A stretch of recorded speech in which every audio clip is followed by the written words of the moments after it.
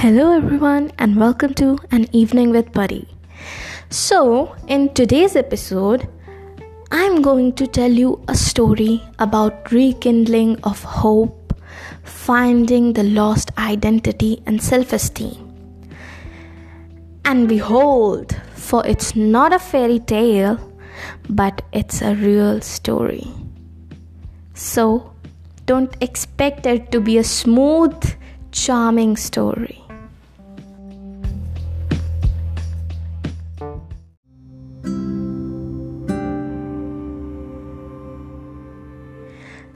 So in this story, I'll name her Nisha.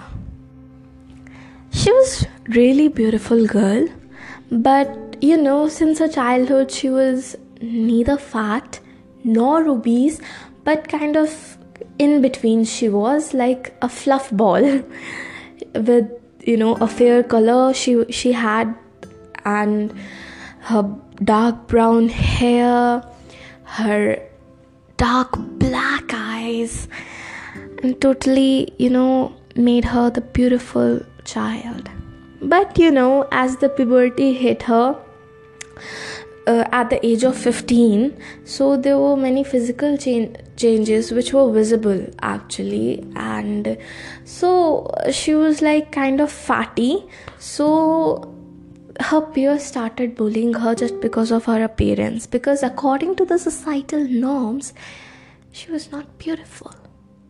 But one thing I tell you, don't trust anyone except yourself. I tell you. Let's further move on in the story. She was not good in academics. She had no interest in being a topper of the class, solving mathematical equation, or doing biology, or studying history, except one thing she was passionate about was playing with colors. Painting was her passion, and her creative imagination, she paint through brushes and colors, some beautiful pieces of art.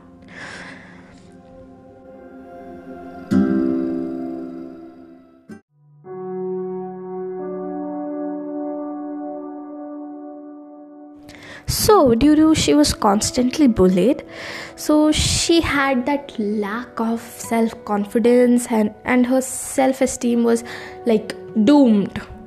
So only one thing she used to say, two or three things she used to say when she used to see herself in the mirror.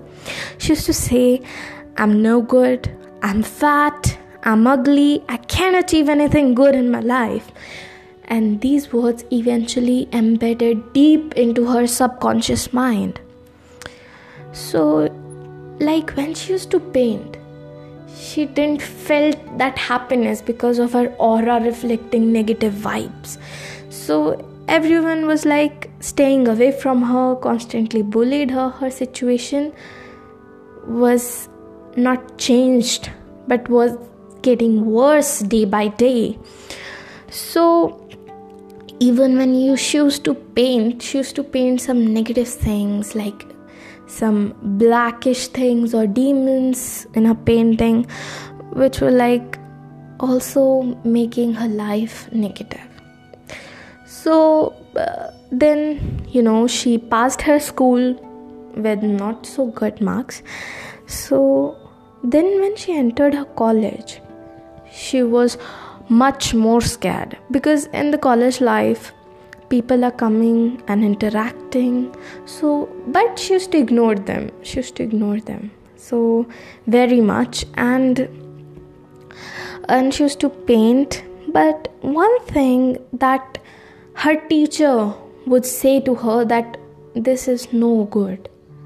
Her painting was like reflecting negative vibes, and your negative aura, her negative aura was like sending away all the good things from her life. So eventually she lost her interest. But one day her teacher called her, and her teacher said that you cannot stay negative all your life. You have to trust yourself for once, trust God for once. And she replied back to her that I'm no good. I know I'm not good. I'm not beautiful. I'm not good enough to achieve anything good in my life, but I'm doing this because I'm good at it. So teacher said, you're good at it, you know it, but you're still denying the fact. So her teacher told her one thing: just do me a favor. Get in front of the mirror and see yourself. Take a deep breath and say, I'm good. I'm good at painting. I'm a positive person, and the universe is with me. Just try it for 21 days only, please. So at her teacher's request, she did that. And from her first week of that practice to her second week, she noticed a constant change in her life. She was noticed by everyone, and she was considered one of the talented girl in the college. So, and her paintings were more and more good and reflect more and more colors, positivity, and attracted many good people.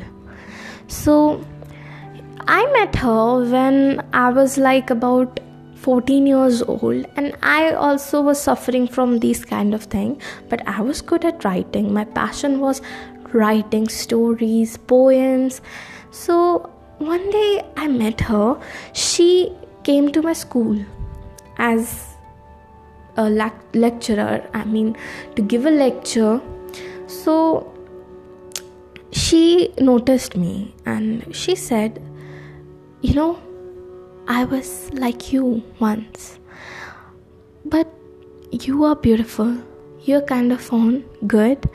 And she told me her previous story. So I concluded that the power of words cannot be undetermined.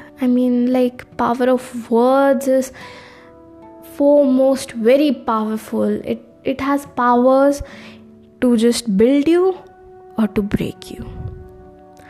So something that I got published at the age of 17, and I just think that if she wasn't there at that time and motivated me by telling her story, I would be a negative person and I could do nothing in my life except blaming myself for every wrong thing my life has done, because my aura was responsible. So I just thought that that's the rule of the universe, that I concluded that you attract what your aura reflect, and that's true. You attract what your aura reflect. So this is a story about power of words. Thank you so much, guys, for being with me, and have a happy day. Stay connected. Thank you.